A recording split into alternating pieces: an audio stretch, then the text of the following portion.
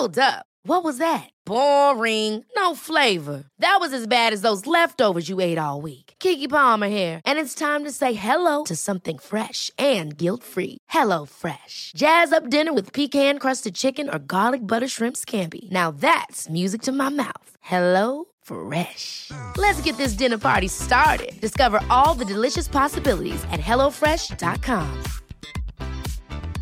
Hey, I'm Ryan Reynolds. Recently, I asked Mint Mobile's legal team if big wireless companies are allowed to raise prices due to inflation. They said yes. And then when I asked if raising prices technically violates those onerous two-year contracts, they said, "What the f*** are you talking about, you insane Hollywood ass f- So to recap, we're cutting the price of Mint Unlimited from $30 a month to just $15 a month. Give it a try at mintmobile.com/switch. $45 up front for 3 months plus taxes and fees. Promo rate for new customers for limited time. Unlimited more than 40 gigabytes per month. Slows full terms at mintmobile.com. This podcast is part of the Planet Broadcasting Network. Visit planetbroadcasting.com for more podcasts from our great mates.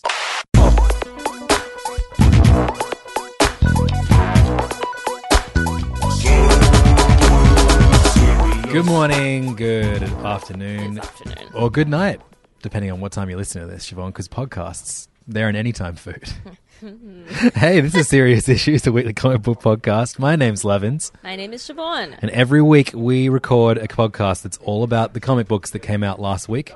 We read most of them, and we're here to let you know which of the comics you should be reading too. Siobhan, this is what we call one of the worst weeks of the year. This is a bad week. Because every few months, DC decide to collaborate with one of the many other franchises that Warner Brothers owns and do a bunch of weird mashup comics. Yep. And I refer to these 4 comics that they release periodically throughout the year as the 4 Horsemen of the Apocalypse. So in this episode, we're going to be reviewing all 4 of the DC times Looney Tunes mashups. As well as some other comics that were infinitely better than those ones. Yeah.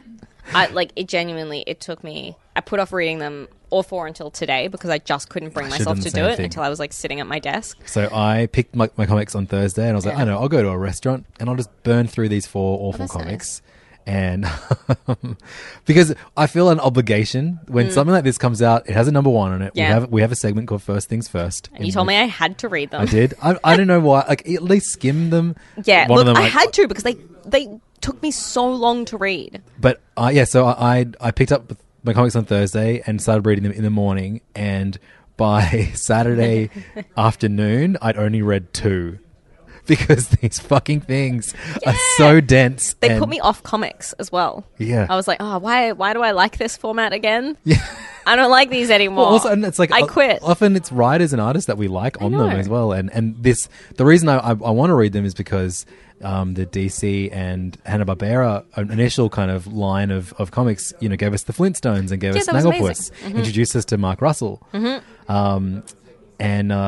I just, I'm like, surely we'll get something half as good as that out of these, right? Oh, yeah. So seems likely. We review all the new number 1s, all the first issues that came out last week in our opening segment, First Things First. And it's going to be starting with the DC Looney Tunes mashup books. Okay. We got 4 of them last week. We got Lex Luthor and Porky Pig, Harley Quinn and Gossamer, the Joker and Daffy Duck, Catwoman and Tweety and Sylvester. Do you want to talk about one that you read to the end first or one that you skimmed? I mean, look... these even took me a full day just to skim. Part of the issue with these crossover, tie-in, whatever things is that for some reason they want to, explain why these characters in the universe. We don't need that. Just jump into it. But they're always, really dense. And dark versions of the Looney Tunes characters, it's the middle ground doesn't exist. It's like, oh no, we have to make the DC the Looney Tunes characters dark and also the DC characters a little bit more goofy, but at the same time just irritating. Yeah. Let's talk. Okay, these are the 2 that I hated least. Yep. Cool. And these are the 2 that I hated most. Let's get the ones we hated most out of the way. Okay, all right, let's do it. The one I hated the most. Yeah. Agreed. I just couldn't do it. Because I'm not really a fan of either of these characters, first and foremost. So this is, by definition, a book that's not for me. Harley Quinn and Gossamer. I don't even know who or what Gossamer is. Literally no one does. They make a joke about it in this, but that didn't improve the book at all. He's just a big red thing. Was he even in Space Jam? No, I was saying this before. Part of my Luke issue was Gossamer in Space Jam. in Space Jam. Part of my big issue with these books is that my entire exposure to the Looney Tunes is like Looney Tunes Back in Action and Space Jam. I don't really know anything else about Looney Tunes. He has a beyond cameo. that. He has a cameo in Space Jam. Well, there you go. Wayne says he's from the planet that Marvin the Martian is from, which is Mars, you fucking idiot. Also, Nate always calls Martian Manhunter Marvin the Martian to annoy me. So Harley Quinn Gossamer is written by Amanda Connor and Jimmy Palmiotti, husband and wife writing team, who have given us many of our favourite DC books in the past, but for whatever reason, they're just the Harley Quinn They're creators just the Harley now. Quinn people now. It probably pays them the most. Probably, yeah. But It's like one of the highest selling DC books generally. I don't understand it. I don't No. find their take on the character amusing. It's Me neither. it's I find- overwritten. Like, they're both very talented creators, and I can't begin to describe how overwritten this issue of all the issues. There's so much text, Yeah, so much just explanations of everything. Yeah, and their version of Harley is this very like verbose, wacky, Deadpool-esque but like joke a minute. vulnerable, dead. Like she makes jokes to fill the void, a la Spider-Man. Yes. But like, it's just Yeah, it's a bit exhausting. it really is exhausting. At the very least. I like that they've sort of made Harley and Ivy like in a relationship. That's great. That's Cool, awesome. Super duper. But that's about all of the positives that I can take from this. This doesn't even stand up as like a standalone because there's so much Harley Quinn nonsense that directly ties into the main series. Like, why does she live with an Eggman in a robo suit and another man, and she has a talking beaver? Yeah, and like a there's literal too many beaver. things, too many silly things, too much stuff. And then the silliest thing of all, after being denied to hang out with Poison Ivy all afternoon, she's lonely and she decides to walk along the beach and she bumps into Gossamer. Yeah, we didn't even discuss the fact that there was like a fucking hurricane, but it's like another needless thing that happens in this. He's a big, fuzzy, red, Muppet-esque character. Yeah. Who doesn't really talk, just kind of garbles noises and wants to eat animals, which is a bad thing because Harley Quinn has lots of animals, and so Don't eat her beaver. no beagle. He eats a beagle. the sausage dog, whatever. But there's that dog is. also a beaver. Yeah, there is, but he doesn't eat that, does he? I No. don't know. Maybe I didn't get that far. I skimmed most of this. I don't. Was this funny to anybody? I don't know. Maybe not. No, this was funny to nobody. You can, The art wasn't objectively great. say that no one found this funny. No one found this funny. I don't care. If you did, you're wrong. I didn't hate the art. It's not the worst. I quite like this guy's version of Batman. Yeah, well, that was the thing. That was like the one issue moment where I picked was like, up oh, when cool. it was like, oh, the greater kind of Batverse is in this comic, but they didn't really do much with it. No. And it turns into a Harley versus Joker comic, and then And Bugs then- Bunny shows up at the end. Yeah. Just. Yeah. So this was the toughest, by far the toughest. Although I found this one real tough to get through totally. as well. At the end of each of these issues, so you get like 30 pages of this kind of Impenetrable nonsense. DC leaning crossover, Yes. and then you have a more Looney Tunes, Merry Melody style short comic, which is way more digestible. Because But I also I couldn't force myself to read them because I was like, oh, I've already done this. totally, yeah. Let me leave. Like I would say that like it'd be way cooler to get like a collection a la the the winter and summer kind of annual things that DC do, where it's a selection of short stories, but it's Yes. all just these Merry Melody shorts featuring different characters crossing Yes. over, and it's the same tone all the way throughout. So this one, the backup here is by Sholly Fish, who wrote it, with art by Dave Alvarez, and just from an artistic point of view, I loved. Yeah, way cuter. It's Real gorgeous. It's it's Harley Quinn. She's still drawn sexily, but in a more Jessica Rabbit-esque way. And the way the art they've given for Gossamer works so much better too. Yeah, absolutely. So that was the first one. Oh, man. So then we were at The Joker and Daffy Duck, which has been written by Scott Lobdell. So you can already understand, get an idea of how. Illustrated by Brett Booth. Yes, so it's an extremely dated looking and reading comic. with inks by Norm Rapmono and Andrew Dahlhaus on colors. So the Daffy Duck, who in this iteration is a duck who wears a Hawaiian shirt and cargo pants. At least he's wearing pants. You know what I mean? No, he just don't. These characters He's a duck. Fucking hell. canonically don't wear pants. Yeah, true. So he accidentally falls into like the Joker's. Like the Joker is killing someone basically, and Daffy Duck is a witness to a murder that the Joker does, and he ends up tricking the Joker into hiring him as his like one of his henchmen. Yeah, and he's really good at it. He works his way up the ranks. In theory, that is actually like a pretty fun idea for a comic. That's not the worst. Like out of all of the sort of concepts, that one's not the worst one. But it's just like they still managed to be really boring, which I think is impressive. That was it. Yeah, this wasn't, I don't know, as impenetrable, I guess, as the Harley Quinn Gossamer one. No. But it was boring, and I didn't want to be reading it at any point. Yeah, absolutely. And it ends up with Daffy Duck in Arkham, which is weird. What sucked the most about this is that, and they didn't choose to do it in the backup. So in the backup, which is the more, Looney Tunes-esque one, which has been written by Joey Cavalieri with art by Luciano Vecchio, Daffy Duck is written properly. Like, his text, they haven't written in his speech impediment.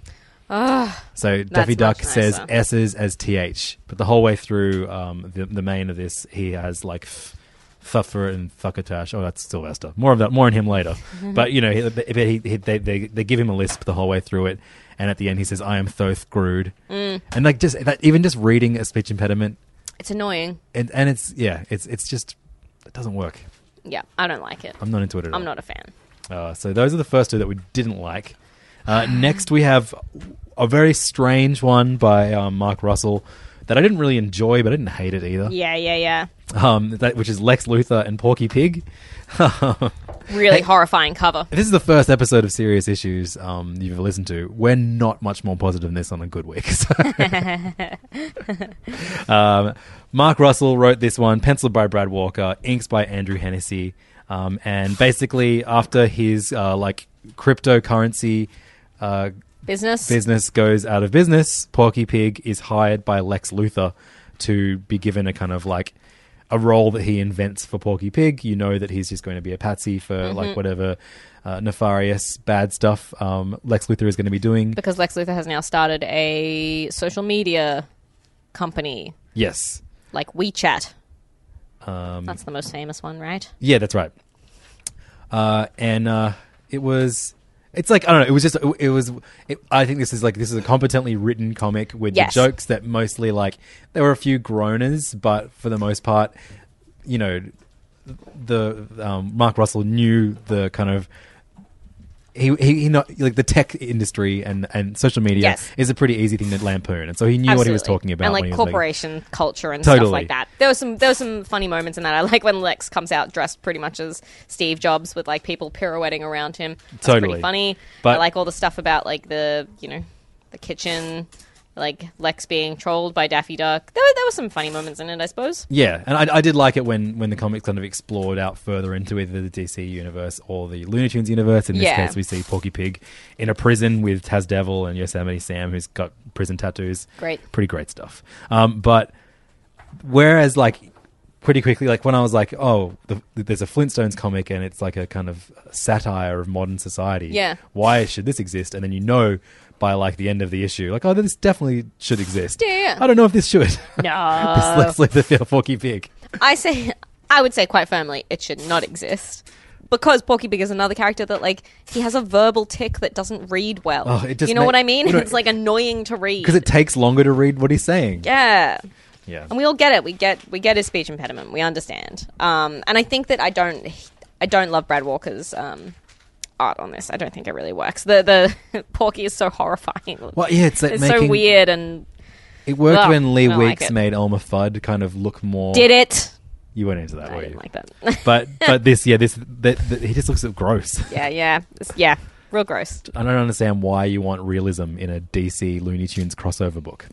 But here we are. Comics aren't for kids, guys. Finally, we have Catwoman, Tweety and Sylvester, which was the one I was kind of the most like, oh, this might be the good one. Yeah. because Gail Simone is writing it, and she is someone that knows how to have fun while celebrating the things that she's writing about. I haven't loved everything that she's done recently. I didn't like the Wonder Woman Conan thing. No, that wasn't That great. didn't really connect with me. But anyway, Gail Simone is a writer that we definitely, majority, really enjoy her books. Absolutely. How we had pretty great art, the best artist on one of these books too, in Yep. Inaki Miranda, and colours by Eva de la Cruz. This is basically, it's not really Catwoman, Tweety, and Sylvester. It's Catwoman and Sylvester versus Black Canary and Tweety. Yeah. And that's what it should have been called. Because Yeah, I was yeah. like, as soon as it kind of explained, so basically like in somewhere in like the dark universe, some witches challenge each other, and basically they pit a cat and a bird, so Yep. Tweety and Sylvester, out against each other, and whichever one dies, the other. Like basically, if Sylvester dies, all of the cats in the universe die, as well as all of the heroes that have themed themselves on being a cat, Yes. and likewise for if the bird dies. So Which is like... a surprising amount of like, Yeah. and I thought it was really, really clever. So you have like Catwoman, upon learning this, gets in touch with like Wildcat and Bronze Tiger, Catman. and Starfire, who's apparently descended from cats Yep. as well. And then Black Canary, of course, has the Hawkman, Hawkgirl, the Robins. Hawk and Dove. Hawk and Dove. Yeah, it was fun to seeing all of these fun cameos from all these different DC characters and realizing, oh shit, there's actually a great number of them that are modeled after certain animals. Yeah, totally. And like... The Birds Gail of Prey. had fun with this. You know what I mean? And she brought back her Birds of Prey and even like gave... Yes, so gave Babs a broken leg, so she had to like be Be an back in a Oracle. wheelchair and Yeah. be Oracle again. Like I think Gail came at this with the correct attitude, but it was still like a ludicrously dense read that took way too long and was not satisfying as a single issue. Do you know what I mean? Yeah, totally. I think, and all of that comes from the fact that these Looney Tunes characters don't work in a DC universe. It's just like I don't know who this is for. Yeah. Who does this appeal to? I mean, it appeals. I mean, it's like, oh, I Old wonder people. what the creators are going to do with this weird Yeah. thing. And I guess the interest comes from, like, can they pull this off? In this case, I think Gail No. Simone came closest to it. Closest, but still no. Also, I didn't know that like Tweety was a big jerk. I didn't realize that was Tweety's character. That Tweety's like a really rude small bird. Because she just spends the whole issue being like, In the same way that Bugs Black Bunny Canary, is. you're fat. Yeah, I know. You look fat in that costume. That's definitely Gail Simone taking liberties. But, like, Tweety was, like, just a wisecracking bird who... Right. Okay. Like, basically, if Roadrunner could talk and lived in a cage. Well, that sounds just fucking amazing. You see, You know what? Were you in 90s? You're a little bit too young, but Tweety was like that's who you wore on your t-shirt. Yes, in the I remember. 90s. I remember Tweety being like everywhere. Wearing a baseball cap on a yes, t-shirt. but I Yeah. didn't. I think that made me like actively hate it Yeah, without knowing it was anything bizarre. about it. I was like, oh, no, I'm too cool for Taz Devil now. Tweety Birds. Tweety Bird. Tweety Birds, where I spend my money on at Granny May's. Granny May. Granny. Oh, actually, that doesn't work because Granny May, I think, is the name of the Granny in Tweety and Sylvester. But Granny May's was also a novelty shop in Australia in the 90s where you bought crap, basically. That sounds nice. And now, if you want to buy crap, kingscomics.com Kingscomics.com. for all of your crap. We don't have any Tweety Bird t-shirts. Yet. Yet. It's going to be a resurgence thanks to how great this entire line of comics was. Oh God, I'm so glad that's over. Yeah, it took me like 2 days to read 4 comics. Yes. And then took me an hour to read the rest of the comics that we're Yeah. going to talk about this week. There are some really good ones coming up, but thanks for suffering through that. I hope you get some amount of joy out of how hard it is for us to read it. Look, I know... And stop buying these. Stop buying these.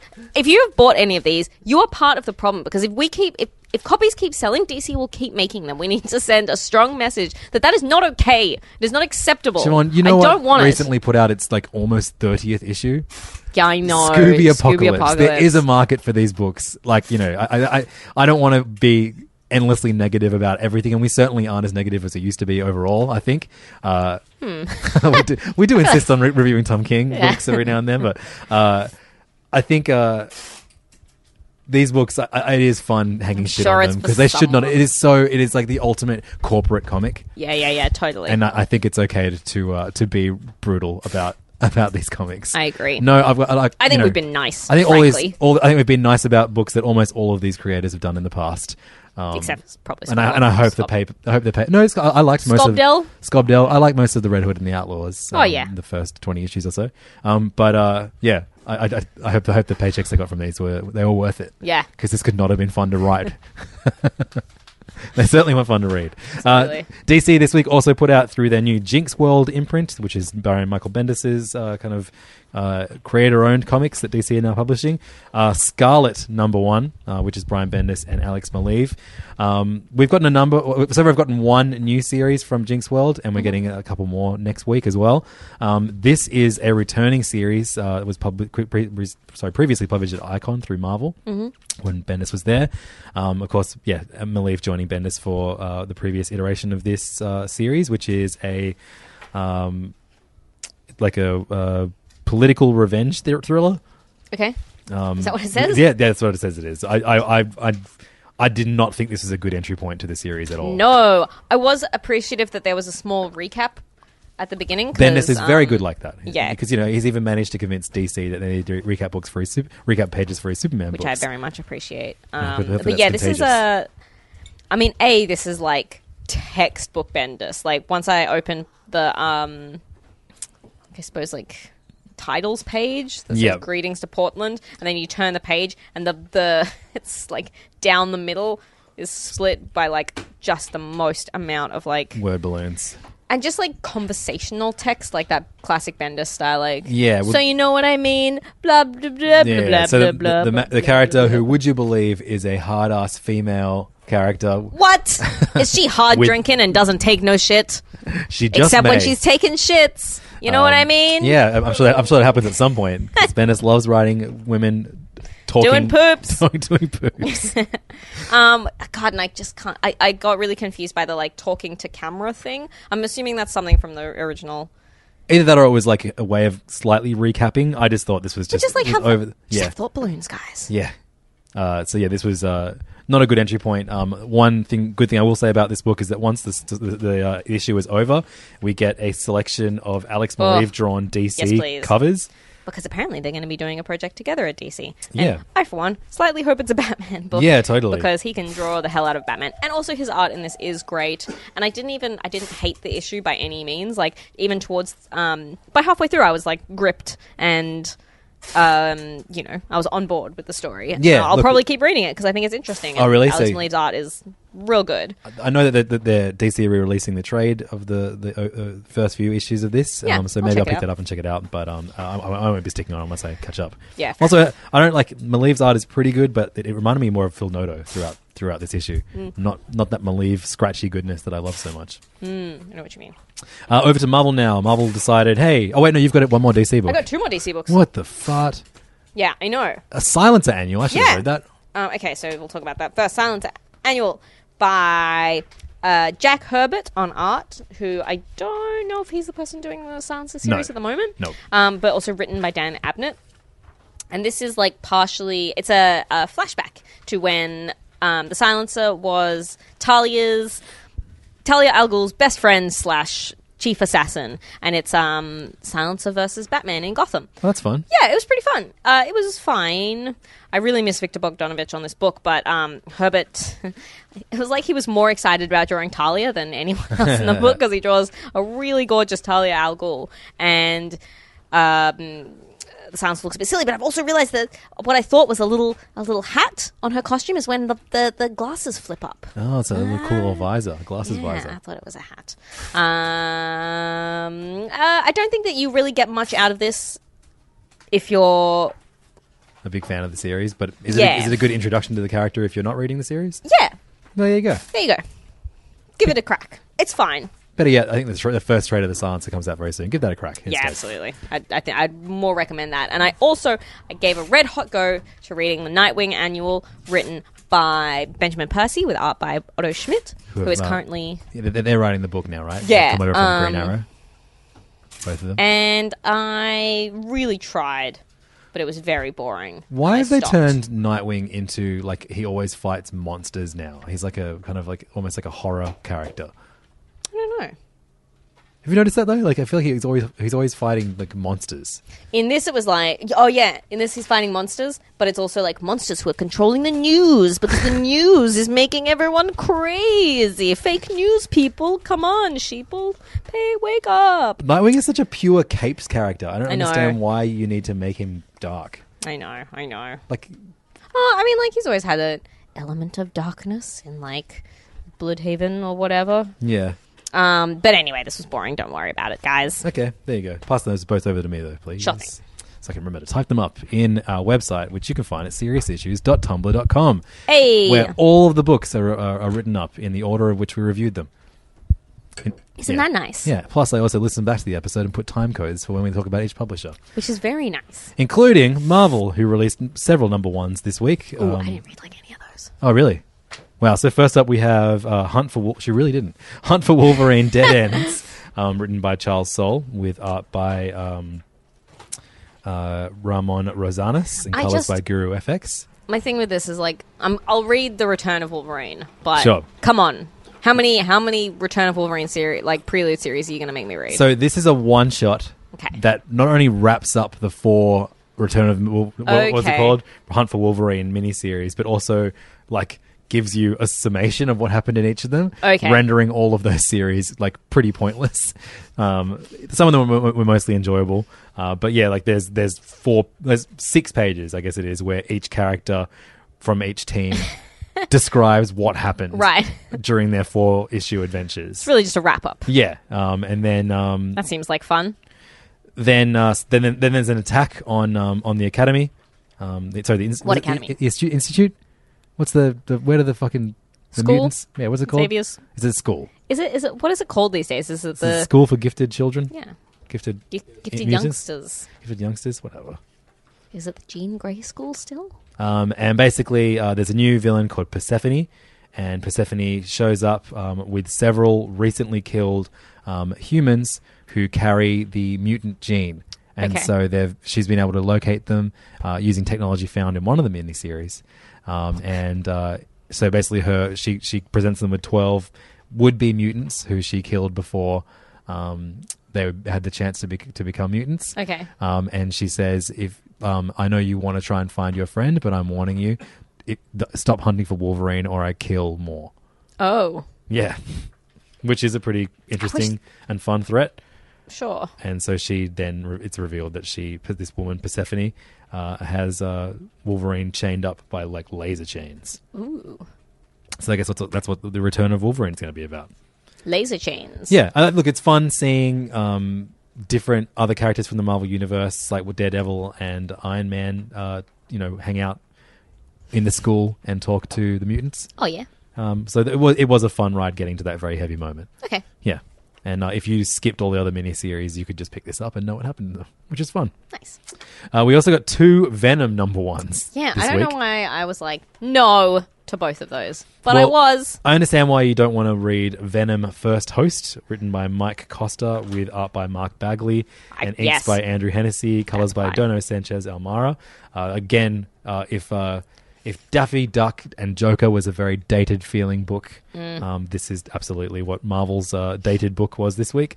But this is a weekly miniseries that they're doing for a while that basically reveals that Eddie Brock wasn't the first person to come in to use the first host of He wasn't the first to come in Venom? That's right. He wasn't the first to come in Venom. He wasn't the first to use the first host of the symbiote. Okay. And so there's a Kree guy. Oh, He was. I don't know. He's blue. super duper. So it's going to be him coming. He's come to Earth to get his symbiote back, I guess. I don't know. Whatever. All right. It was fine. Okay. It wasn't a bad book at all. But then we got a one-shot written by Donny Cates, who is writing the pretty good Venom series at the moment, with awesome art by Juanan Ramirez and Philippe Sobrero on colors. This is called Venom, Right. Vietnam. And this is part of Web of Venom. I guess maybe we might get a series of these one-shots. I'm not sure.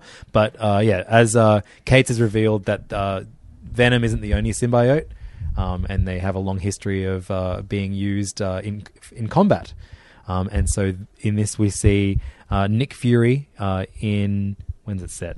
Obviously during Vietnam, enlisting the help of Wolverine Okay. to help him track down these symbiote experiments that the U.S. Army has been That doing. does sound fun. It was really fun. Oh Especially wow, the when art's so cool. it's great. Like drawing like big spooky Venom monsters and Yes, heaps please. of like war stuff. The take on Wolverine was really, really good, and I hope Cates gets to write a Wolverine book at some point because he writes a great one. And there's a like great reveal. Of course, you can't have a Nick Fury Senior book without the reveal that it wasn't actually Nick Fury Senior. It was an LMD. Classic. And, Love it. It's great. Just the Wolverine's realization is just so like spiteful. Fuck you, Nick. It's great. Hell yeah. Yeah, really, really fun. And just if you're already reading the Venom series, you should definitely read this. We're getting a Web of Venom one shot called Carnage Born soon, which I'm not really a Carnage guy, even No less so way. than I am Venom. But check out that artwork. That looks Yeah, like that's a lot amazing. of fun. I don't know. That Stay looks tuned, cool. everybody. Finally, from Marvel, we got Daredevil Annual #1, which is not written by regular writer Charles Soule. Instead, it is written by Erica Schultz, who I'm not familiar with at all. But the art is by Marcio Takara Yes, please. and Marcelo Maiolo on colors. And the art, just from the first page, I was like, oh my god, this is a great looking book. Sure is. This is actually more of a Misty Knight story, set before she loses her arm and becomes a hero, when she is a grumpy Just a cop. policewoman who hates all these damn New York heroes. Getting in the way of messing justice. Messing up. the Get out of my justice. crime scene. Get out of my justice. But yeah, it's a pretty fun little sweet story of her like kind of having to work alongside Daredevil and the start of their friendship. It was good. I like this. It was a really like sweet, Misty Knight. sweet annual. Yeah, I love Misty Knight too, and I thought the art was killer. And Absolutely. Erica Schultz wrote Misty Knight really well. Yep. Agreed. Good Agreed on annual. all. It's exactly what an annual should be. 100%. And not it's an issue that isn't necessary to the greater story. Yes. But you don't finish it and go, why the fuck did I read that? Yes. You're like, oh, I'm glad I read that one. Yeah. Good on you. Good for you, annual. It's good when you finish something and you don't think, why the fuck did I read that? This week was rare. Yeah. So we got a couple other #1s. I literally only read that one. You fucked up. You did not read the best #1 of the week. Oh, no. Aftershock have been It's because delivering. we only have one copy on the shelf, so I was like, okay. I'll leave it for a customer, I suppose. Aftershock have been putting out some pretty cool books recently. Yes. There was that one with the sandwich fingers. All of which I have not read. I like that a lot. But this one's called Beyonders, and it's written by Paul Jenkins and art by Wesley St. Clair. What do I know Paul Jenkins from? What does he do? He wrote the excellent Inhumans Marvel Yep, Knights series. right. He also wrote the not excellent Wolverine Origin series. Yep, great. And he's written a few. He's like British, yes, right? yeah. Yes. He's written quite a few. He actually wrote an Aftershock series, the one where the transgender superhero, which was not well received. Alters. I think that was Jenkins. I can fairly sure. research while you talk. I'm the one with the laptop in front of me. Well, not the open one. Yeah. Mine's Um, just covered in comics. Yeah, but Paul Jenkins wrote this new series called Beyonders, and it is a kind of like fun adventure-esque series out through Aftershock. Sorry, I'm like filling the void as I look up. Yeah, oh no, but he didn't write Beyond. Wait, I googled Paul Jenkins Beyonders. This is why you should not Google while you try and talk on a podcast. Yeah, he's written Spawn. He's written a bunch of Wolverine comics. Did he write Alters? Um, I'm gonna look that up. He did. Great, there you go. He wrote Alters, but don't hold that against him. I think written a lot of Witchblade. he and realized a he lot was- of Spidey. Yeah, he's written tons of comics over the years. He also wrote a very great Hellblazer run. Is that Paul Jenkins? Yeah. Yep. Yes, it is. Yeah. That's one of my favorite Hellblazer runs. There you go. There you go. Anyway, so Beyonders, #1 is a story of a somewhat of a shut-in, a young boy who is a shut-in living in Alaska with his like uncle, who he basically is a conspiracy theorist. And this is the kind of book where at first you're like, oh man, there's so much text, as he like goes through all these different conspiracies that are somehow linked, including someone that climbs Mount Everest in 1924, and then like there's like links to like Stonehenge and like Cool. batteries that were developed in 250 BC in Baghdad. Cool. And you're like, what's he talking about all these for? And he's a conspiracy obsessive Fucking kid. love conspiracies. I also love like that style of what was that movie that I watched that one time about like the pyramids and aliens. Anyway, it's great and I love it. National Treasure 2. I mean, yes. The Scorpion King. No, it was like a 1970s documentary of like Okay, right. aliens. Are they real? Excellent yes, stuff. they are. So this kid is like, he's disconnected from the world, and so what he does to kind of like keep himself sane is he chats with random girls online. As do we all. Yeah, and so he chats with somebody, and Got singles in his area. as he's talking to her, there's an electrical storm, and he loses power in the internet, and then he goes to talk to his uncle, his carer, about fixing the internet. He finds out that like he's not going to get into the colleges that he thought he was going to get into. He's being told that he needs to think about manual labor instead of using his brain, and to let go of these stupid conspiracies. And his parent, his carer's uncle and auntie, I think maybe, like come to the couch, watch this crappy television with us. He's like, oh no thanks. And there's this great page where he goes upstairs to bed and they're on the couch watching television, and then day turns into night, and he comes back downstairs and they're still in the same position watching television, except one of their heads is kind of like lopsided. And then it's revealed that they're robots. And his house is attacked by, I guess, a secret shadowy government agency. And his dog, who is also a robot, starts blaring out instructions on what he should do if he wants to live. And he basically narrowly escapes by hiding in a cupboard. And who should open the cupboard at the end of the issue but the girl that he was chatting online with when the power storm happened, and she says, "Come with me if you want to live." Fuck yeah. That sounds fun. She invites him to join a covert group of freedom fighters known as the Beyonders. Cool. Really great, really well-paced, fun first issue. I think it needed a plot recap as good as that, so I could convince readers such as everyone listening right now to give it a shot. Yeah, that sounds good fun. Beyonders. Really, really liked it. I loved the art by Wesley Sinclair.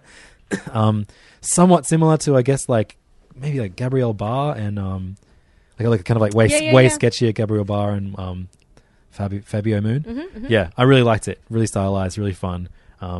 Recommend this book for sure. My favorite number one this week. The competition wasn't very good, I will be honest, but Beyonders.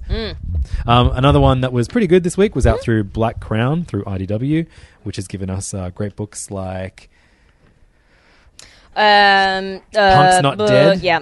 And Assassinistas. That was one I was trying to think of. And Euthanauts, which we'll be talking about later. Yeah. This is a book written by Christopher Sabella, which makes it the third number one that we've talked about in about 2 weeks. Very short amount of time. Features art by Sean McManus.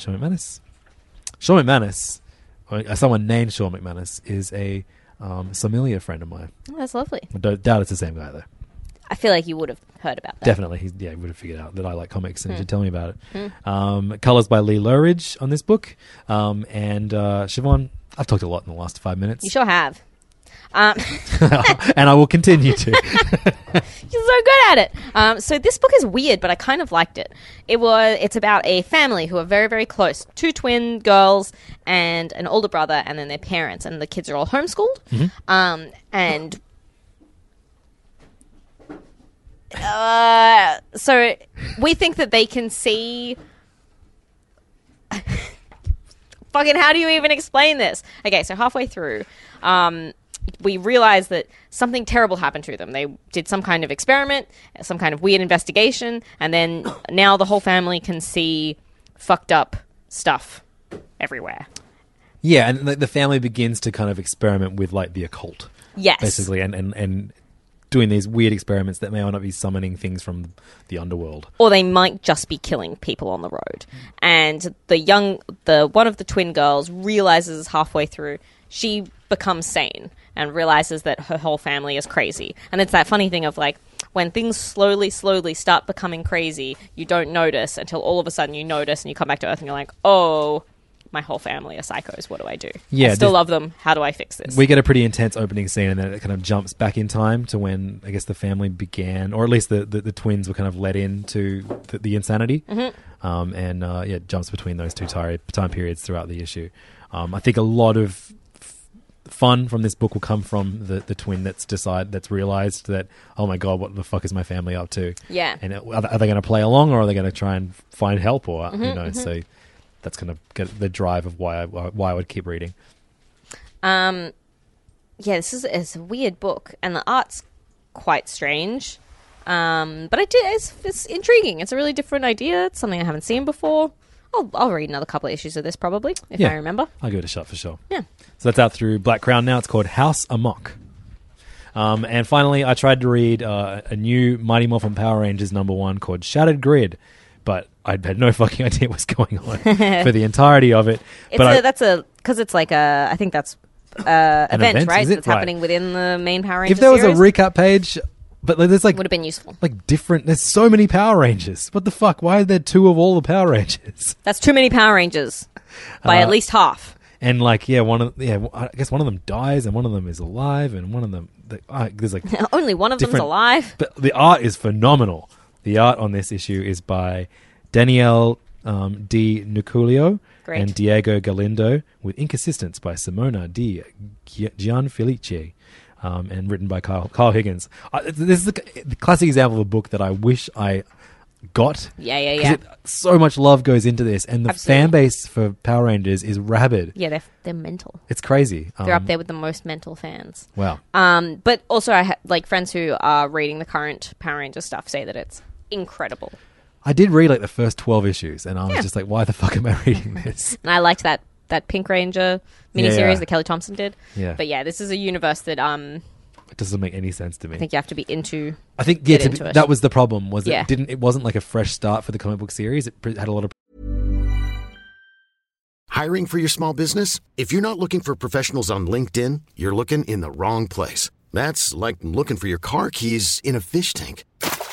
LinkedIn helps you hire professionals you can't find anywhere else, even those who aren't actively searching for a new job but might be open to the perfect role. In a given month, over 70% of LinkedIn users don't even visit other leading job sites. So start looking in the right place. With LinkedIn, you can hire professionals like a professional. Post your free job on linkedin.com/achieve today.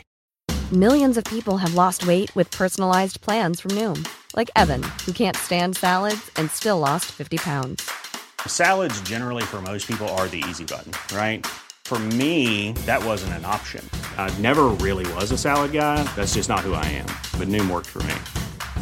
Get your personalized plan today at Noom.com. Real Noom user compensated to provide their story. In 4 weeks, the typical Noom user can expect to lose 1 to 2 pounds per week. Individual results may vary.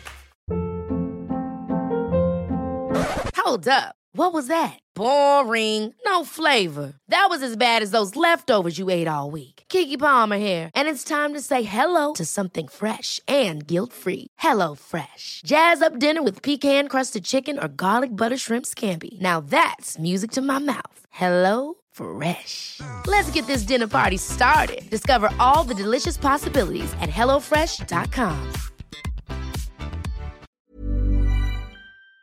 presumed knowledge from the TV show, Yeah. which I don't remember much of. Nope. But whatever. I'm glad people are getting a really, really good Power Rangers book if they are fans of I'm it. very happy for you. I'm even more glad, Siobhan, that that's the end of First Things First. Phew! And now we get to roll the dice for just 2 because DC didn't put any extra books out this week. What? I have 2. DC did put extra books out this week, so ignore me. But before we roll the dice, if you want to discuss any of the comics you read in the last week, the best way to do that is the Serious Issues Facebook group, which you can find at facebook.com/groups/Serious Issues Podcast. And if you go there, you'll be able to talk about all the books that we just talked about there. In fact, any comic book, but especially if you maybe are someone who enjoyed the Looney Tunes and DC comic books. No judgment me about whatsoever. We want to know why people like these things. Yeah, absolutely. I'd really love to hear if that appeals to someone and why. So yeah, facebook.com/groups/Serious Issues Podcast, and you can join thousands of other listeners and comic book fans every day. Woohoo! Woo! So let's roll the dice, Siobhan. First, I'm going to roll a image first, and then we're going to roll a DC, who definitely put out books this week, so it's going to go Image, then DC, then Marvel. All right. Kicking off with The New World, issue number 2. We loved the first bumper issue. Very bumper, bonus, extra-sized. Large issue. Number 1 that we got last month, written by Alice Scott with Trad Moore on art, Heather Moore on colours. And this is a future book in the future about reality TV show in which basically it's like Cops, but you get to vote on whether the cops kill. Exactly. And our heroine is the granddaughter of the President of the United States, and she is a cop, but she refuses to kill. And they've said, enough of that, little lady. You got to kill this guy. And also, it's the guy that you had sex with last night at a rave. Yeah, so our two would-be heroes are, I guess, star-crossed lovers. Because their country demands that one of them kill the other. Yep. But the main reason this book is great is Tradmore. It is so good. This is definitely like the Alice Scott book that of theirs that I've enjoyed the most in a long, long time. Yeah.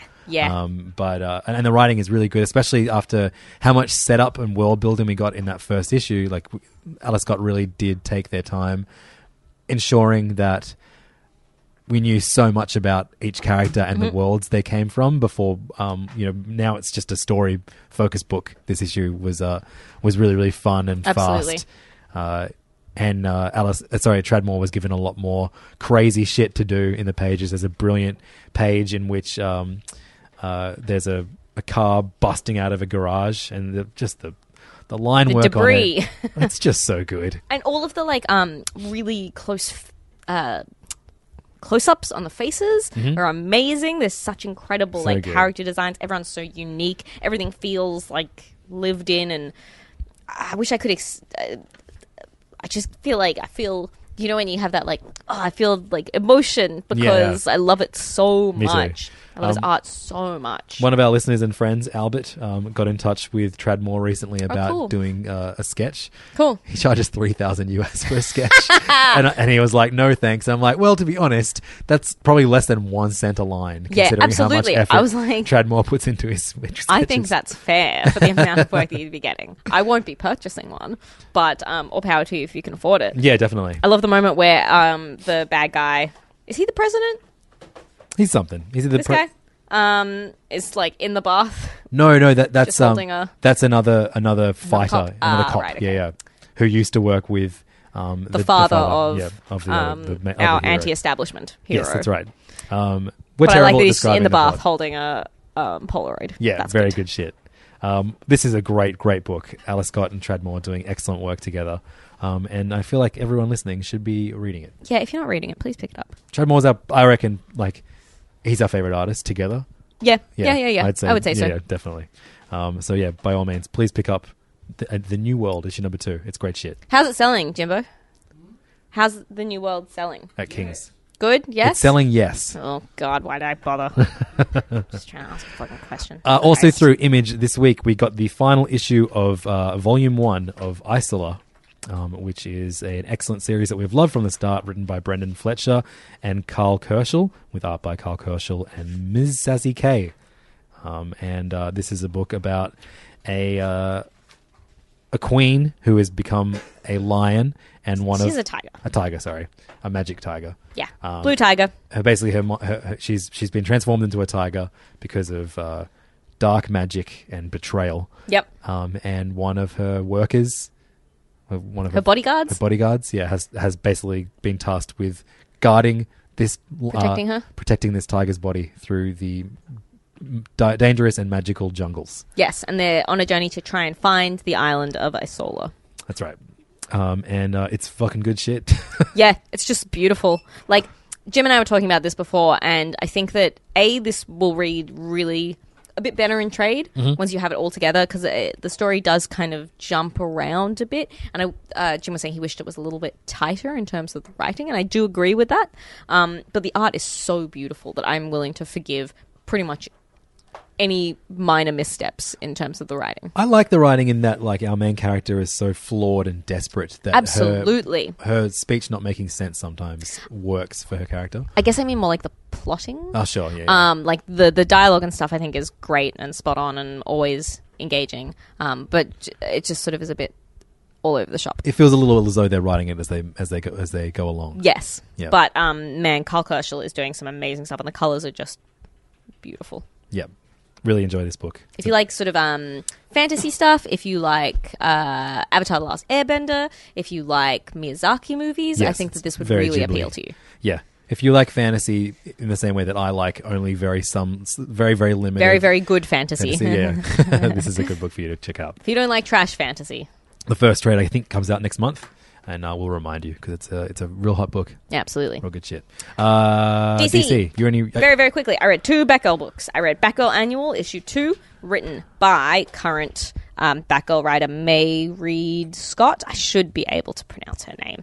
And art by Elena Casagrande, and colors by Jordi Belair. And so this issue deals with the evilest Gordon, James. Oh, cool. Batgirl's brother.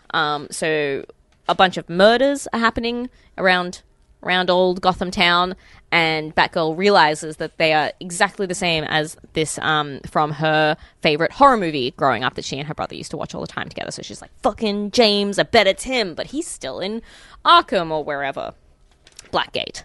And so it turns out that he's been pen pals with all these women who have murderous tendencies, and he has been instructing them and coaching them on how to be the very best serial killers they can possibly be. Oh, no. But this was a really engaging sort of psychological drama between Batgirl and her evil brother, who is a consistently forgotten member of the Gordon family. But I enjoyed this. I thought it was really good. Yeah, a good one to pick up if you were a fan of Black Mirror, Batman the Black Mirror. Absolutely. The best Scott Snyder Batman book. Objectively the best. Objectively the best. It's the best one. But yeah, I thought this was good, and I think that May Reed Scott has a good handle on Babs as a character, as is also indicated through Batgirl issue 26. So she wrote 2 issues of Batgirl this week. Yes. Good effort. Written by May Reed Scott, illustrated by Paul Pelletier, inks by Norm Rapmund, and colours again by Jordi Belair. This is Batgirl versus Grotesque, who is... I like this kind of... making the Batgirl book a bit more like a horror book, or like that's sort of the vibe that it's gotten. Like, this was an extremely gory Batgirl book because her villain, this guy Grotesque, is a artist who kills in artistic, gross ways and then makes art with the innards. Gross. Disgusting. Did I actually finish this? What happened in the end of it? Just say yes. Oh, yeah, I did. Yeah. Anyway, this is quite good. Does it I like her handle on the character, and it ends with her having a crazy seizure. Oh no, what's going to happen? Shit. What's going to happen, Babs? She'll be fine. She'll be great. I'm sure she'll be fine. Does it work? Does a horror setting work for the character? I think it does. We started this episode with me complaining about Nightwing always being in horror situations. Yeah, totally. Fighting monsters. Yeah, no, I think it does work for her. Sort of having her be more like it's more of like a psychological drama, and have it be more like serial killers, I think works a bit better for her, because she's like I'm like a right, but it's not wizard monsters. No, it's not monsters. Because I view baddies. Nightwing and Batgirl especially as very street level heroes. Yeah, I don't need them going up against supernatural malarkey. Exactly. Although I do like it when he has to fight like Killer Croc or some shit. Yeah, he's classic monsters. He's slightly below street level with the sewer. Yeah, the under street level. Anyway, I think this was great. I think she's under really the street. Under the street. That's good. That was good. Real good stuff. That's DC. Now we move over to Marvel, and we've got Edge of Spider-Geddon, issue number 2. The series of one-shots leading up to the next big Spider event, in which we get a one issue featuring a different Spider hero from somewhere in the multiverse. And this week we got a return to a Gerard Way created Spider hero. Penny Parker. That's right. Who it's almost like his kind of tribute to like Evangelion or like, mech shows. She basically she is one of the few people who can pilot a spider mech. Absolutely. So it's written by Lonnie Nadler and Zach Thompson, based on a story by Gerard Way. Pencils and inks by Alberto Albuquerque, and colors by Triona Farrell. Looked great. Very loved cute. The art. Fucking loved the cover, especially. Absolutely. Cover by Jake Wyatt, who I'm not familiar with at all, but I need to read everything he's ever done because that's a great cover. Story is basically the reveal that her family has been training another girl to pilot another mech, which is a Venom mech. Yes, please. And is it really yes, please? Did you I thought it was all right. Okay. I thought it was good fun. Okay. And then the Venom, positive. eats the lady, eats the chick that they've been training, and then also Aunt May. Oh no. Yeah, it's pretty weird. Yeah, I know. And then don't seem that sad about Aunt May being eaten. It just happens really quickly, and you're like, oh shit, sorry. I'm sorry I didn't save them from all being killed, Uncle Ben. And he's like, that's okay. Because it was his fault. I bought you some coffee. It was his fault that they got eaten. Yeah. Yeah, Uncle Ben has very little responsibility. I think someone needs to teach him a lesson, frankly. Himself, maybe. Maybe if he dies. But then Spider-Ham shows up. Yeah. Spider-Ham shows up and is like, hey, fucking we need you in the Spider-Verse. That's my Spider-Ham impersonation. It's really good. Yeah. Look, I'm enjoying these silly little Edge of Spider-Geddon one-shots. Me too. I like all these stupid spider characters. It's certainly good fun. was stupid.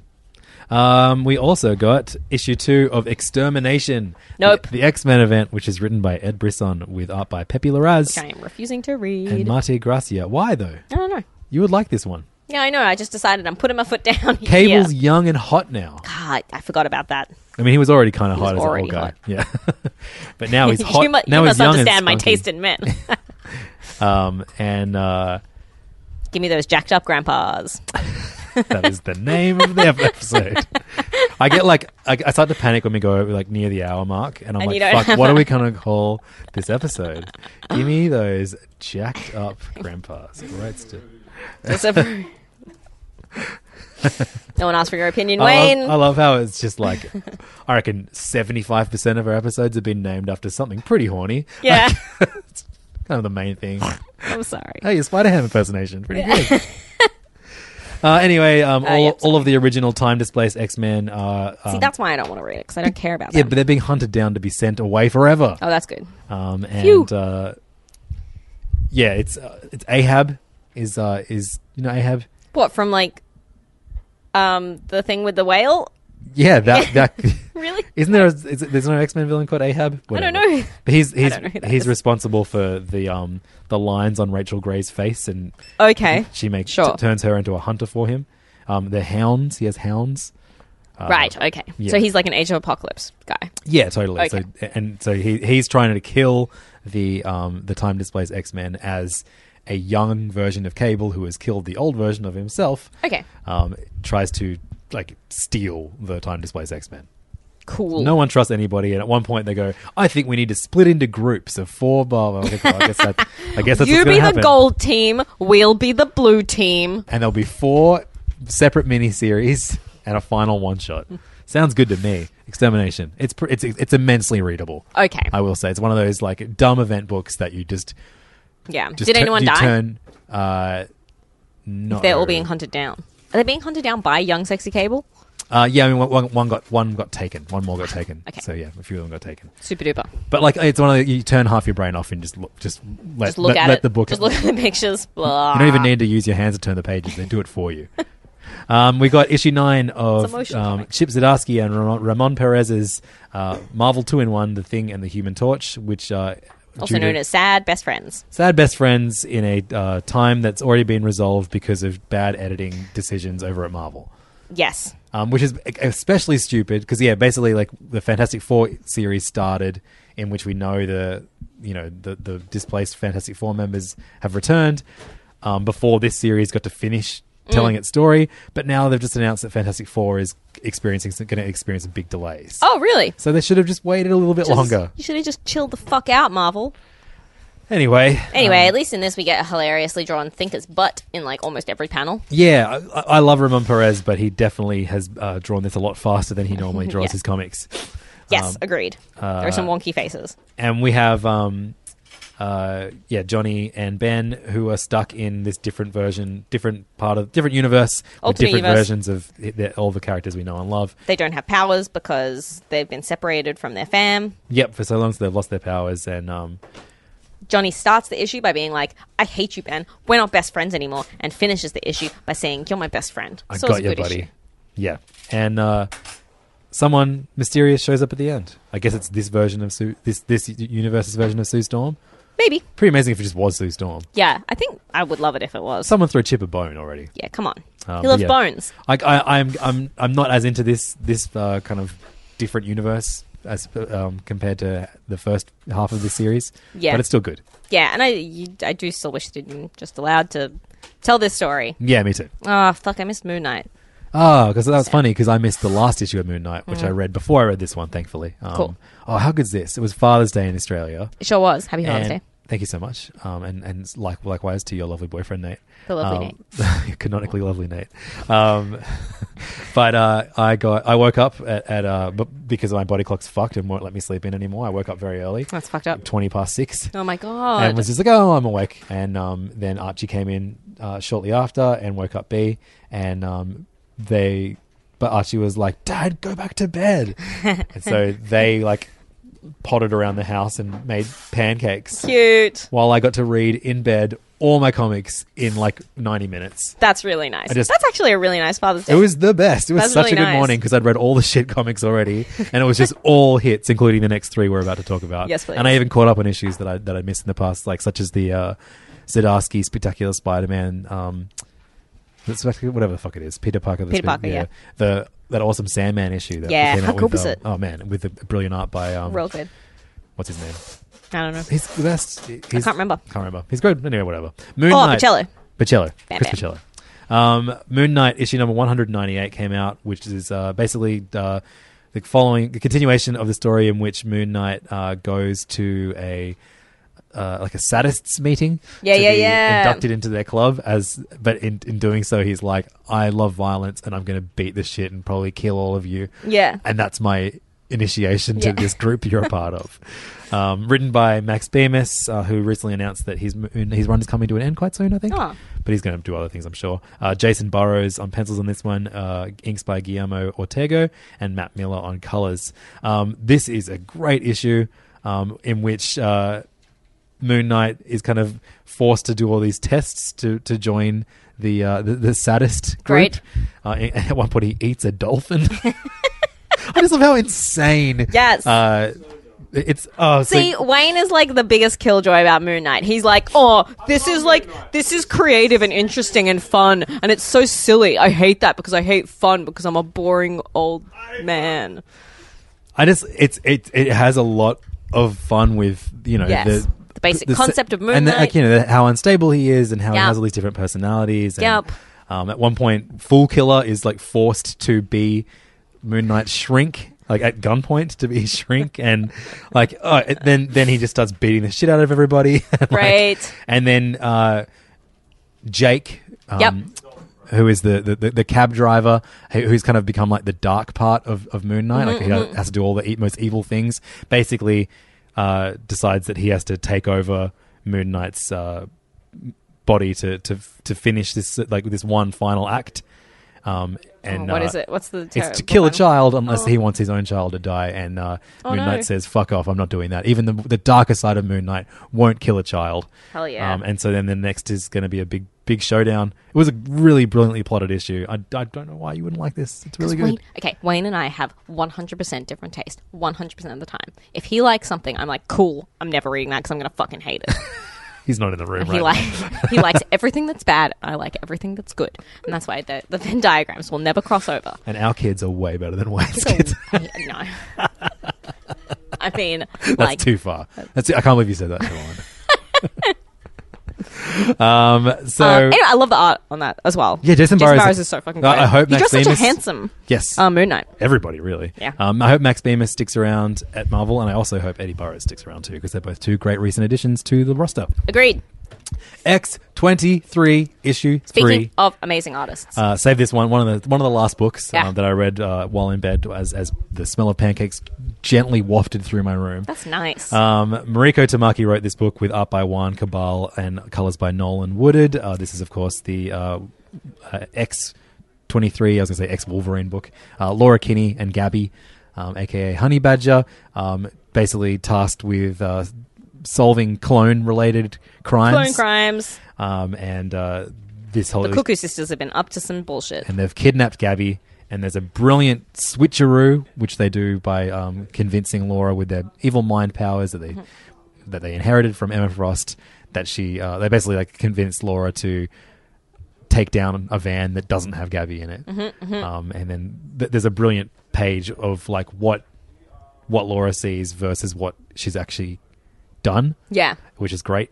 Which follows a really excellent action scene too. Juan Cabal is has done so much for the character of X-23 and Gabby like bringing him over from the Tom Taylor series to this is such a brilliant idea, and I think he's incredible at like costume design and character design. He's incredible at like panel layouts. There are some really interesting pages in this book. I think that he does incredible action sequences as well. Like just fucking so good, man. I love how often the characters have like outfit changes. Yes, I love the Cuckoo's new look as well. Absolutely, and the final costume for Laura. I'm trying to think of who this looks kind of like Warpath. It's I was going to say Warpath from X-Force. Yeah. Yes, exactly. Yeah. It's a great costume. It's a good costume. And the cover for the next one is fucking miserable as hell. So I hope that Mariko Tamaki doesn't get too dark with this. Yeah, and if you kill Gabby, we'll kill you. I'll kill you. That's our deal that we're given to Mariko Tamaki. I don't think she will. Take it or leave it. I really like this issue though. Yeah, it's a great issue. It's a great run. But Siobhan, you know what issue I left till absolutely Wait, hang on. last? Let me talk about this first, and then we can talk about it. Okay. Damn it. I'm just going to very quickly talk about The New Mutants, Dead Souls, issue 6 from Matthew Rosenberg and art by Adam Gorham. So this is like the trendy, fucking chatty, blah, blah, blah, blah version of The New Mutants. The team led by Magic with like Strong Guy and Danny Moonstar and some of those other amazing characters that we all know and love. The wolf lady, the Scottish wolf lady. Wolfsbane. Yep. Oh, and it's all to do with this isn't a good review. Why did anyone Was it a good comic? Why did anyone let me do this? What's that guy? What's the guy who says friend self whatever? Oh, he has the same name as another hero. Warlock. Warlock, yeah. He's a warlock. Yeah. It's all to do with him. And he's like taking people over and is maybe a bad guy, and I don't really understand what's going on in this, and I don't really enjoy it that much, but the art's pretty good. Okay. The end. Still reading it. Yeah, it's still been reading that it. you've almost copied your review every time. I know. Why am I doing it? Anyway, it's fine. Now we can talk about something good. So I mentioned saving one comic till last in my bed. And I say that was Runaways issue number 12, written by Rainbow Rowell with art by Chris Anker and colours by Matthew Wilson. I've mentioned in the past that I think I'm starting to like this run more than the original run, which is high praise because it's the Brian K. Vaughan run of his creation. He's one of my favorite runs of all time. Yep. And I just love this run so much. And so fucking good, man. Because there's an amazing interview with Chris Anker that was shared in the Serious Issues Facebook page recently, which kind of goes through his process in because he spends so much time designing these dresses that the female characters wear. How much thought they put into Gert's new look and the outfit reveal and all that stuff. But just that he kind of like grew up with these characters and he knows what these characters would be doing now because he spent time with characters just like them when they were being written to begin with, and he's watched those same characters grow up in real life. And he feels like he knows, from a place. And this is just like what the artist says about the characters. Yeah. And, Rainbow Rowell feels the same way, I guess. But this is all about like the relationships that form within these young people that, were kind of forced to become close after their parents turned out to be evil. And yeah, I mean, like there's two moments in this where basically four characters, two couples are basically formed in this. Two unlucky couples, one of which we thought may have happened almost happened in the past. Yeah. And another very new one too. And they're really, really sweet moments of them connecting in a way. Yeah. And I thought it was like, oh shit, it's a bit much having two maybe in the one issue, but I still loved it. Yeah. And as I was like, maybe this is a bit too saccharine overall. Nope. I was like, I turned the page. Did you see there's a second ending? Yeah. And we see the return of Alex. Holy shit. So Holy shit. And that's especially exciting, not just because I was such a massive fan of him, as a villain in the first iteration of Runaways, but I've enjoyed him so much more recently in the Power Man and Iron Fist that David Walker did. Yep. And I love what he did with the character. Absolutely. Turned him into this almost like childish Gambino-esque villain. But I can't wait to see what he does now. Absolutely. Absolutely. Plus hookups. Yeah. If you ever wanted to see a girl making out with a disembodied robo man head in a cloud of beautiful glow-in-the-dark blue butterflies. This is the fucking book for you, my friends. And then a few pages after that, you get to watch two girls in the most amazingly designed dresses ever make out. Finally get together. Finally. And just like there's such little like they think so, like Chris Anker obviously thinks so much about this, and he's so aware of what like girls are wearing, down to the fact that like their makeup is like perfect. Like Carolina's wearing like this really full-on highlight. And you're like, fucking that's what girls do now. Yeah, it's amazing. great. I love this shit. Such an awareness of what people, like so many different kinds of people wear too. Yeah. And there's a brilliant callback to an earlier moment in the first series of Runaways at the start of this that then, you know, leads really well into the end of it so perfectly. And there's also even like an awesome Chase moment where Chase does something really nice for Carolina so that so that she can move in, makes like an elaborate tunnel system so that there's of course sunlight. there's a nice Chase moment because Chase is the best. Chase is so Chase nice. is like one of my top 5 Marvel characters, I think. Yeah. Chase is like resourceful and intelligent, and I'd date you, Chase.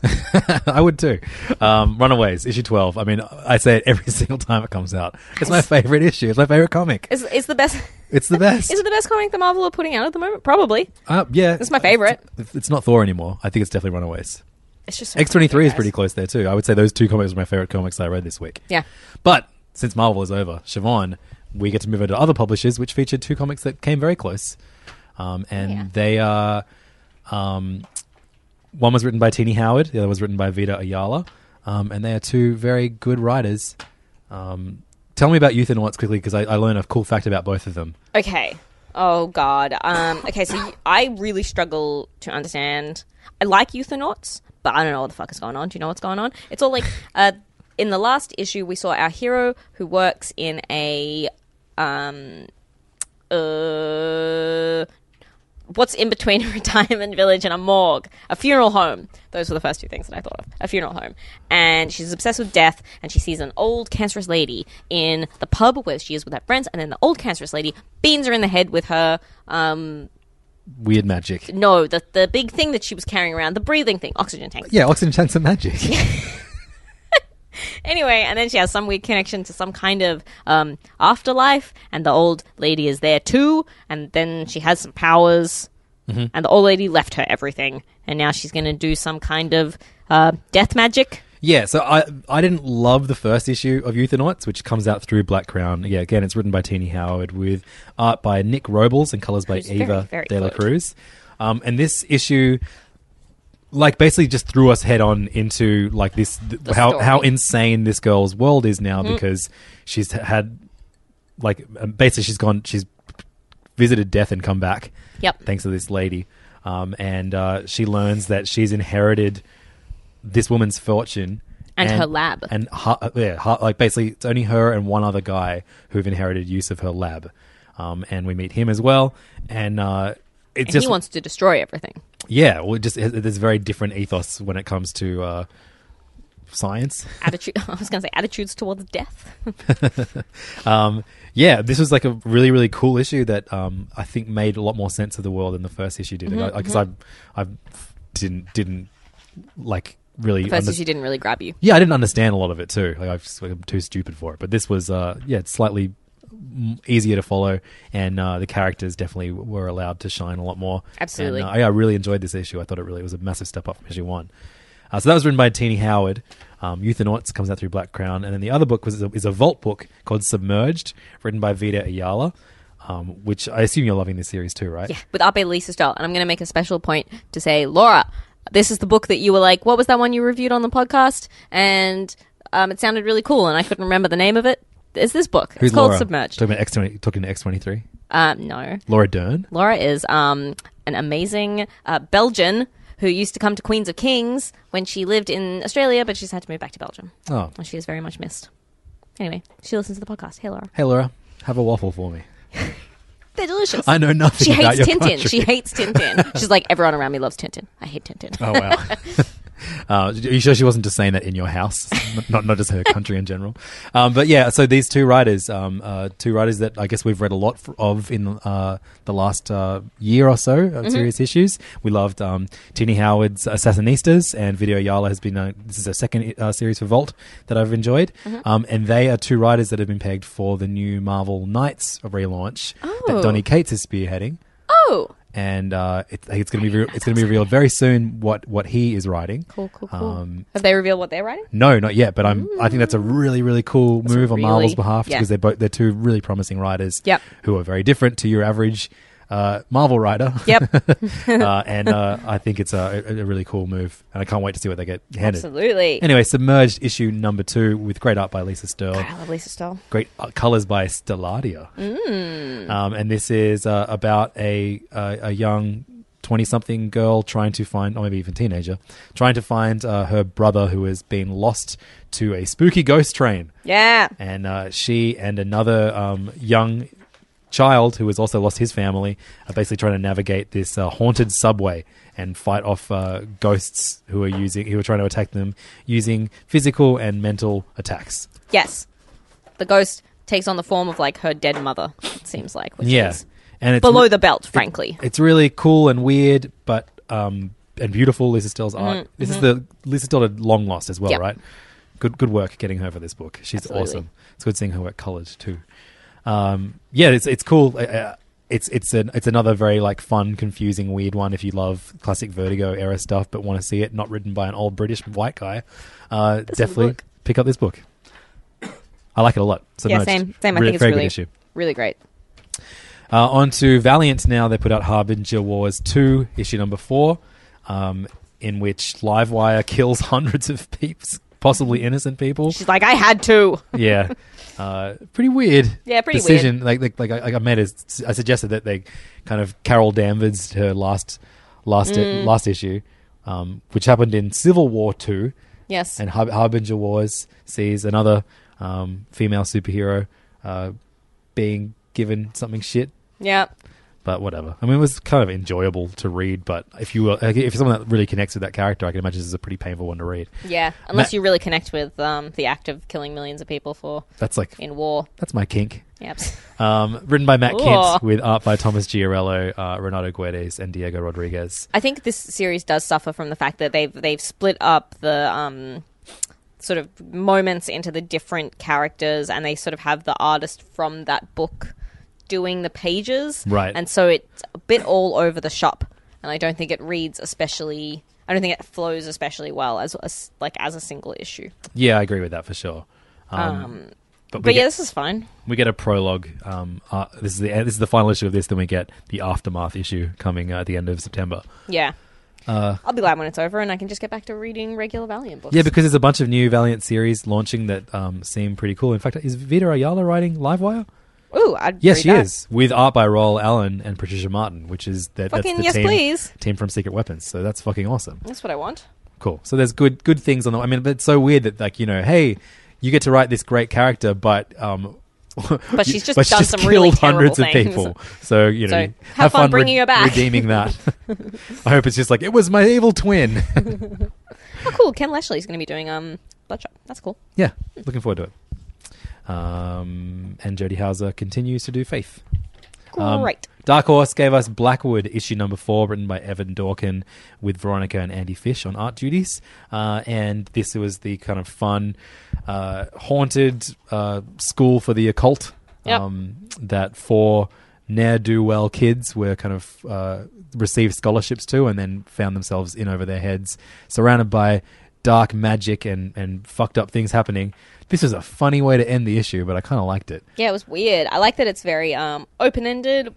There's the potential for many, many, many more stories to be told in this universe. I don't think a book is truly open-ended if the end has just a period after it. You need to have the full end. No, question mark. Yeah. I really like this series. Not as much as I like Evan Dorkin's what's the one with Beasts of Burden. Oh yeah. But this is still pretty cool. Beast of Burden is like the best thing Evan Dorkin's ever done, frankly. Yeah. But I really loved Veronica Fish's art on this. I thought it was a massive step up from what we've seen her do in the past. And I could see this, like, if this continues on and it becomes like another one of Evan Dorkin's series that he returns to every year or so for Dark Horse, I'm super on board with that. Yeah, me too. Because it's a good, fun concept. Definitely. I like schools where creepy shit happens. Absolutely. So that is it for all of our reviews for this week. Siobhan, I put in my order for this week coming up. Good job. Do you want to know what cool comics we've got? No. It's a relatively small, it's a medium week. We got some returning favorites. I'll start with the comics that I know you already like. Great. Death of Inhumans gets a 3rd issue. Immortal Hulk gets a 5th issue. Yes, please. We get a Paper Girls issue. We get a Silver Surfer annual. The Twisted Romance trade is coming out. I'm buying that. Yeah. Everyone should buy that. That was really good. Featuring Vita Ayala at some point. I think she wrote an essay at the back of one of them. Maybe. I don't remember. Vampironica, issue 3 comes out, which is super exciting. Yes! And the return of one of our other favorites, Snot Girl, issue number 11. Fucking yes! As far as new series goes, the one I'm most excited about is the new Vertigo book, Border Town. Oh my god, I'm so excited. Featuring art by one of our favorite artists, Ramon Villalobos. Yep. Super excited for that one. We get a... also the first issue of The Dreaming in the Sandman universe. That's right. That'll be cool. And we get a new James Bond book called James Bond Origin. And Thanos Legacy continues. Donny Cates playing around with that character with special guest writer Jerry Diggle. No. Duggan? Jerry Diggle. What's Cover? Jim, what's Cover? Cover is a new Bendis series. Okay. He has 2 new series starting next week through his Jinx World DC imprint. One of them is a brand new one called Cover, and the other is a continuation of another Icon series of his called The United States versus Murder, Inc. Great. I read some of that. It features Michael Avon on art. I didn't heaps love that. Me neither, but I'll give it a shot. Because at least I kind of have more awareness of what that book is about than Scarlet. Absolutely. We get a 3rd issue of Captain America, Ta-Nehisi Coates. It's currently in Sydney. I know. Some of our listeners went and saw him talk yesterday and said he was very good. I'm very jealous of you all. Also, speaking of listeners getting to meet creators that we really like, our friend Rebecca from the UK was at Nice Con. Okay, cool. Over the weekend and received many cuddles from Donny Cates. Aww. And that's nice. Had him sign her copy of 4 Kids Walk Into a Bank, which is not a book that he wrote, but he crossed out Matthew, because he's friends with Matt Rosenberg, right. And she's going to see Matt Rosenberg at another con very soon. Had him cross out Matt's name and wrote Kate's on it, and then said like this book's a piece of shit or something on the front cover. I just love that this continues, and hopefully that's good fun. Hopefully she's got one of Kate's books for Rosenberg to do the same, to deface. I'm excited. The holy trinity of that is then if someone gets Chip Zdarsky involved. Yeah, because those 3 are my favorite shit talkers on Twitter. They're very hilarious. Yeah. So that is it for the episode. Lots of good comics coming next week, and not one of them featuring a crossover between Looney Tunes and DC characters. I feel genuinely like there has been a weight lifted from me that I don't have to deal with that anymore. We defeated all 4 horsemen of the apocalypse, and we can live on to tell you again to find us online, facebook.com/Serious Issues Podcast, or join our group, facebook.com/groups/Serious Issues Podcast. Share your fun con stories there. Have you ever gotten a creator to sign another creator's book and tell the creator that their book was a piece of shit? Because everyone should do that. It's funny. Everyone should do that. It's a very good joke. You can find us on Twitter, serious__issues, or individually at SiobhanCBG or at LevDog, LEVDAWG. Thank you so much for listening, and Thanks, guys. We will see you next week. Bye-bye. Adios.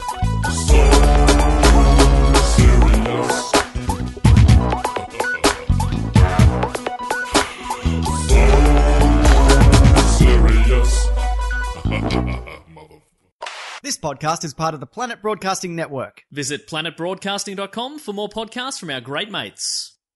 I mean, if you want. It's up to you.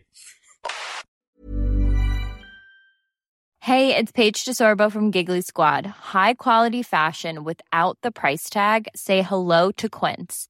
I'm snagging high-end essentials like cozy cashmere sweaters, sleek leather jackets, fine jewelry, and so much more. With Quince being 50 to 80% less than similar brands. And they partner with factories that prioritize safe, ethical, and responsible manufacturing. I love that. Luxury quality within reach. Go to quince.com/style to get free shipping and 365-day returns on your next order. Quince.com/style. Ever catch yourself eating the same flavorless dinner 3 days in a row? Dreaming of something better? Well, HelloFresh is your guilt-free dream come true, baby. It's me, Keke Palmer. Let's wake up those taste buds with hot, juicy pecan-crusted chicken or garlic butter shrimp scampi. HelloFresh. Stop dreaming of all the delicious possibilities and dig in at HelloFresh.com. Let's get this dinner party started. Hey, it's Paige DeSorbo from Giggly Squad. High quality fashion without the price tag. Say hello to Quince. I'm snagging high-end essentials like cozy cashmere sweaters, sleek leather jackets, fine jewelry, and so much more. With Quince being 50 to 80% less than similar brands. And they partner with factories that prioritize safe, ethical, and responsible manufacturing. I love that. Luxury quality within reach. Go to quince.com/style to get free shipping and 365-day returns on your next order. Quince.com/style. When it comes to your finances, you think you've done it all. You've saved, you've researched, and you've invested all that you can. Now it's time to take those investments to the next level by using the brand behind every great investor, Yahoo Finance. As America's #1 finance destination, Yahoo Finance has everything you need, whether you're a seasoned trader or just dipping your toes into the market. Join the millions of investors who trust Yahoo Finance to guide them on their financial journey. For comprehensive financial news and analysis, visit yahoofinance.com, the #1 financial destination, yahoofinance.com.